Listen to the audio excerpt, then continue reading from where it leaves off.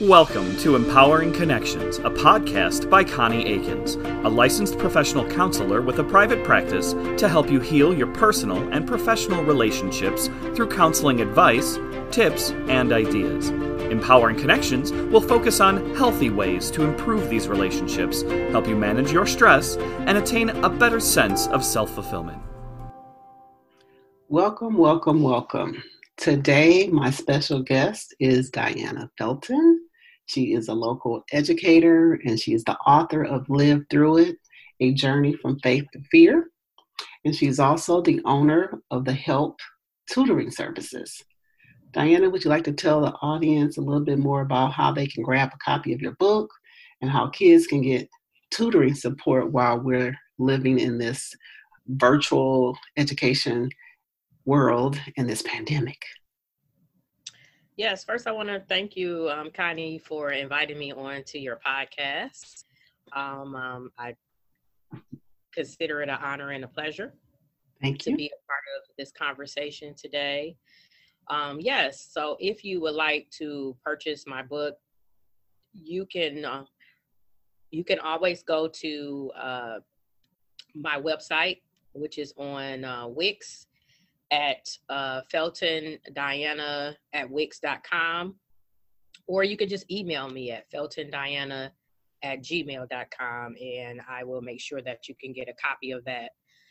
For my tutoring service, you can email me at info@handsoneducationlearning.com if you would like to receive tutoring for your child in grades K through 12. We also help college students. If you need help with writing and math, you can contact me there, or on Instagram I'm at Hands On Education Learning. You can also DM me on Instagram. Awesome. Thank you very much. So today, Diana and I will discuss the journey of being a single parent. Diana has a son, and just want to talk about single parenting because I think that is an issue that a lot of women, majority, face and some men face. So here's a statistic. Single parent households make up 25 to 30% of children who live with either an unmarried parent, a widowed parent, or a divorced parent and a never remarried parent. So like I said earlier, the great majority of these households are led by females and some are males. So what has your journey been like as a single parent, Diana? Well, my journey has been quite difficult, I would say. My son, David, is 20 years old, and I have basically been raising him since he was born. His father is in the picture. I do want to say that. His father was there when he was born. In my case, I was not really in a relationship with David's father. And so, he did not, unfortunately, want to have the child. And I made that decision to have David because I just did not believe in abortion. So raising him on my own has been quite difficult. His father has been around, as I stated, but really just having the support of my family has really made a difference in these 20 years. But being in the home and having to raise a male Black child in America is very difficult. It's been hard, but I've also been blessed. Okay, awesome. So what are some of the challenges or obstacles that you faced? Here's another statistics. Research says it costs $234,000 to raise a child. And we both know as single parents that the finances of raising a child can be challenging, especially as they get older. But finance is not the only obstacle when it comes to raising children. So tell me about your challenges or obstacles as he was growing up from a younger person until an adult male. So yes, finances is the biggest issue. I mean, I know you just said maybe 250,000 we may spend on a child probably by the time they get 18. Seems like I've spent like $1 million on David, and not just materialistically, but just in providing for his education. David has been in private school since he was in fifth grade, so I paid out of pocket from fifth until he was in 12th grade because he ended up going to Divine Child. So yes, the finances have been an issue, but just also in providing for him every day, cooking, even when I was getting my master's degree, trying to go back to school, have someone to babysit him. That was an issue. Just trying to, you hear that saying where it says a mother can't really teach a boy to be a man. And I mean, that's so true. The only thing that I believe that you can really teach your child is how to treat a woman. How to teach your male child is how to treat a woman, how to be a productive citizen, how to honor your feelings and be responsible. So that has been a challenge for me. So I have had my pastor, my brother-in-law, and other male figures in my family to assist me with trying to raise a Black male. But the challenge most definitely is there on a mental, not understanding males' emotions, their feelings, having to be both the mother and the father in a situation. So really the mother is supposed to be the nurturer, but then the father is really known to be the disciplinarian in the family. So I would have my challenges with David because at times I'm hugging and kissing him and telling him I love him and giving him that nurturing side. But then because his father was not in the home, I had to be the one to say, hey, you can't say that. You can't do that. You have a curfew and those disciplinary things. So it was hard to make the difference for him. And I would often have to tell him, I'm sorry, I have to be the mother and the father in the home. Okay. And I like the fact that you pointed out that the role of the single parent feels like a dual role. It feels like you're being both mom and dad, and you're being both nurturer and disciplinarian. Also, the fact that you brought up the financial piece of raising a child is very, it's a considerable amount of money that we spend trying to educate children, making sure that they have their basic needs met, and then some of their wants as well. So how did you build a support network, and why is it important to have a support network as a single parent? Oh, I built it, when David was 3.5 years old. He was born in Maryland. I was living there. I had moved there. And when I realized that his father was not going to be there as much as I would have wanted him to be, I made the decision to move back to Detroit to be around my family. And that was the best decision I could have made at 3.5 for David.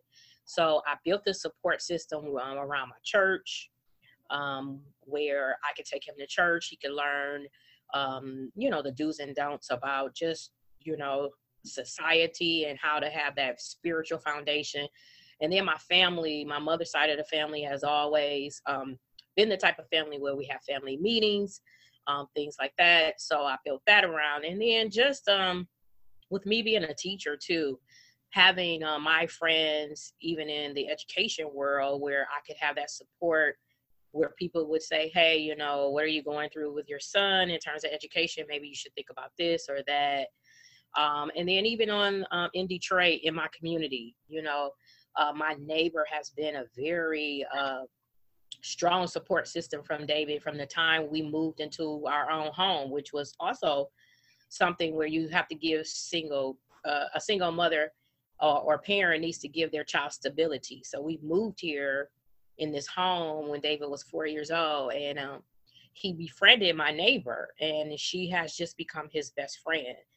Supporting me when I'm not here, she keeps an eye out on the house. She communicates with David.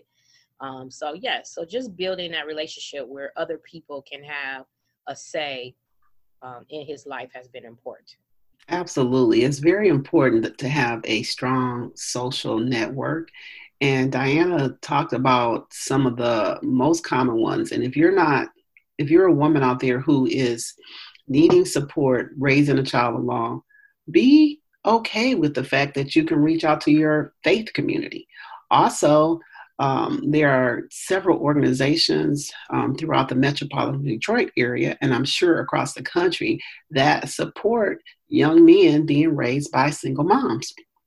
It's so important to have a strong network because that network helps the woman to become who she needs to be in this relationship to raising her child.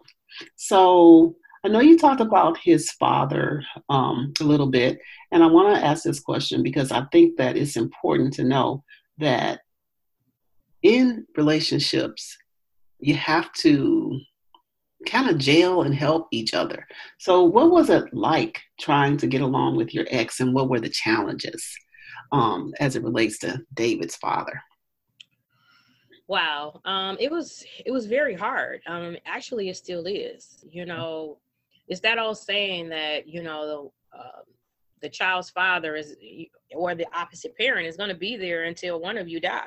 I mean, so although that David is 20 years old and he's about to be 21 in a couple of months and he's considered to be grown, still trying to have that connection with his father to where we communicate, whether it be his education now that he's in college and he still needs to have that male role model to guide him through life. It's very hard to communicate with his father. So it's a challenge, not being able to agree on certain things when it comes to how you raise the child. So really, and not having that communication with him has been very difficult for me. I would say it hasn't gotten easy. So I try to bridge the gap as much as I can and be respectful when we're having a conversation, agree to disagree. But really, it's just not communicating with him at all, but pushing David to be the one to foster that relationship with his father. Awesome. So I heard you say that part of your strategy was making sure that David still had a relationship with his father, and that you've done due diligence in terms of trying to communicate that he should show love despite circumstances, and also just build that bridge of communication. And that's so important because as a single mom, we do everything that we can to encourage the relationship with the other parent. And I think that it's important to point that out because there are some instances where that does not happen. That is true. I didn't want to cut you off there, but especially on the woman side of it, it is very important that women, we heal, from whatever relationship we might have had with our ex, whether it been that you were married and you had to get a divorce, or that you were in a relationship for some years, or that you were never in a relationship. It's important that you remove your emotions and your feelings out of the communication that the child needs with the parent. Because if you don't do that, really, you find in a lot of situations, the child will grow up and they will have a grudge against you, the parent that was in the home with them. And they'll be like, well, all I wanted to do was have that relationship with my father, whether it was good or bad. And a lot of times we make the decision for them. We're like, no, they didn't pay child support, or no, they didn't come see you. So then you say, well, no, you're not having a relationship with them and you should not do that. So I'm glad that you brought that up. It's very important that you heal, step out of the situation and say, it's not about me, but it's about my child having that relationship with their father, because we already know the relationship you develop with your parents has a lot to do with how you communicate with people and the relationships you will have in the future. I really like that you pointed that out, because that is something that I believe any counselor would tell you, that how you raise your child, what you model to them, how you present yourself in the world, your communication patterns, all of that at some point is going to have an impact, like you said, on their future relationships and how they show up and present themselves in the world. So I applaud you for that. What are some traditions that you established that helped you in your parenting journey?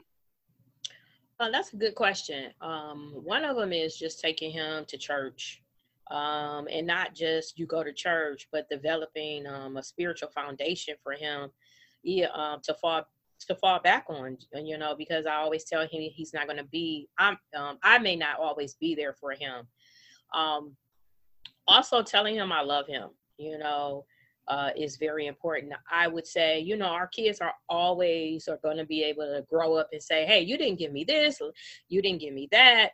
But one thing I did not want David to be able to say is that I didn't tell him that I loved him. So that's a tradition that we hold. We say when we're leaving the house, or we text each other, I love you. Um, Also, telling him I'm sorry, apologizing to him is a tradition that I have done a long time, because we may not realize it, but we're bringing some of the traditions, or some of the things that our parents, how they raised us, you bring it to your children. And one of the things I didn't want to bring is anger. My parents, they divorced, well, they separated when I was 5 years old, and there was a lot of fighting going on. um and so you didn't hear a lot of apology. Of course, I'm 5 years old, I don't see that. But when I get angry, I'm mad, and I'm wrong, even if I just say my part of it, even if I feel like he's wrong in some areas, I apologize to him. If I communicated to something with him without being appropriate in my language, if I didn't listen to him in that moment, I try to go back and say, hey, can we sit down and have a conversation? And now he's starting to come to me and say, hey, I feel some tension. Can we just break the ice and have a conversation about it? So, teaching him that it's okay for him to come to me too if I'm not ready yet. Awesome. So it's important to be vulnerable as a parent. You can be authentic. You can apologize to your child if you're in the wrong. You can show them love and support, and bring other traditions to them, like saying, I love you. That is something that's needed, not only in parenting, but it's just needed in the world right now. Um, how did you take care of yourself as a single mom over the years? That's a good question. I would say in the first 10 years of David's life, it was all about David. And David and I share the same month. We are a week apart in our birthday. So I remember when I had him, I was turning 30 years old, which was a milestone. And, was not feeling my best, having a child, not being married. And I started to make it all about David. So for the first 10 years, it was just like, oh, I got to plan his birthday. I got to make sure he has this and that. But then as I started to healing came with that. And I realized that I can't give to him what I don't have. I can't pour into him what I don't have for myself. Then I started to, travel. I started to make sure that I went out and, I bought something for myself if I bought something for him, that I talked to my friends, that I, went out with them a lot. And so I started to give myself that self-care. And even in the last 5 years, I could see myself more and more saying, hey, I need a mental break right now. I need a physical break right now. And I need to just go on a trip, even if I go by myself. I really liked your response about self-care, and I think it's important as single mothers that you realize that you have to take care of yourself first. You have to acknowledge your humanity. You have to practice loving yourself, because once you come from that place, that is the place that's going to bring you the most joy. That is the place that is going to help you to be the best parent that you can be. And it's just so important to take care of oneself physically, emotionally, and mentally. So this is my last question. What advice would you give to any single parent out there? What's your advice? My advice would be, just because you're single doesn't mean that you can't be whole.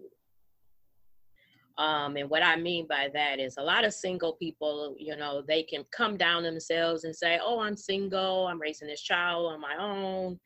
Um, you know, nobody wants me. There's no love for me out there. But that doesn't mean that just because you're single, you're not whole. And whole means that you love yourself first. You love yourself. You're happy with where you are. If you feel like you are productive in society, you work every day, you're giving yourself and your child the best things that they need in life to be able to succeed, then you should feel good about that. That's what makes you whole from the inside out. And then your child, although they may not see that other parent in the home, hopefully when they leave you, when they're of age and they're on their own, they can look back and say, hey, my mother or my father may have been single, but wow, I saw them be happy. I saw them be whole. I saw them love themselves. And if they can take that with them, then I feel like I've done a good job of raising them on my own. Awesome. So I want to give some advice as well to single parents out there, because I've done it also. One of the things that you should do is remember to set boundaries with your kids. And I think Diana said that earlier in the conversation when she said that she established a routine with David as far as his education was concerned and as far as her social network of people that she let become a part of his life. Know your kids' schedules and routines and create a routine for your kids, because it's important as a single parent that you're able to manage all of those adult responsibilities that you have. In addition to that, be able to manage your child.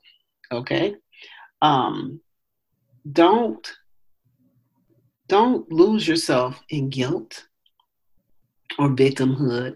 In other words, what I mean by that is don't be that single mom that is doing too much for the purpose of feeling guilty because of either your divorce or your unmarried status in terms of your parenting.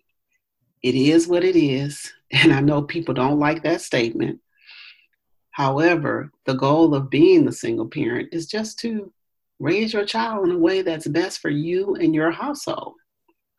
So give your kids some rules.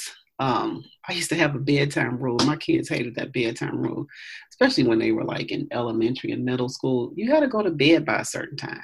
You had to do your homework by a certain time. And they were very active and playing sports and things like that. So you had to do what was necessary to continue to be able to do things that you wanted to do. And that's how you set boundaries for your kids. And then remember what Diana said about support. Create those support networks that will help you when you're feeling overwhelmed and stressed as a parent. And those are family, friends, neighbors. And she also said the faith community. Those are the social support networks. And they are available to you to help you in parenting your child. And last but not least, I think she made it pretty clear that you should try to get along with your ex if that's possible. Some instances it's not possible, but still put on that good face for your child to help them with their emotional relationship with your ex. And then, I can't say this enough as a counselor and a therapist, practice self-care. Make sure that you're doing what you need to do for yourself by sleeping, the amount of sleep that you need to get, eating the right foods, taking in some walks, meditating if you have to, and just having a little me time. I know it can be a challenge as a single parent, but that's why you have those social networks in place so that you can have a little self-care time. Because when you practice self-care as a single parent, then you are refreshed in your relationship with your child. And that's so important. Diana, would you like to tell people how they can either follow you or once again get your book? Yes. So if you would like to get my book, my journey, Live Through It, A Journey from Fear to Faith, You can go to feltondiana.wixsite.com and you can order it there. Or you can follow me on Diana M. Felton on Instagram. You can DM me there and I can get you a copy of the book. And for my business, if you are looking for educational services for your child or for yourself, if you need some help, you can email me at info@handsoneducationlearning.com, or you can follow me on Instagram at handsoneducationlearning. So, thank you.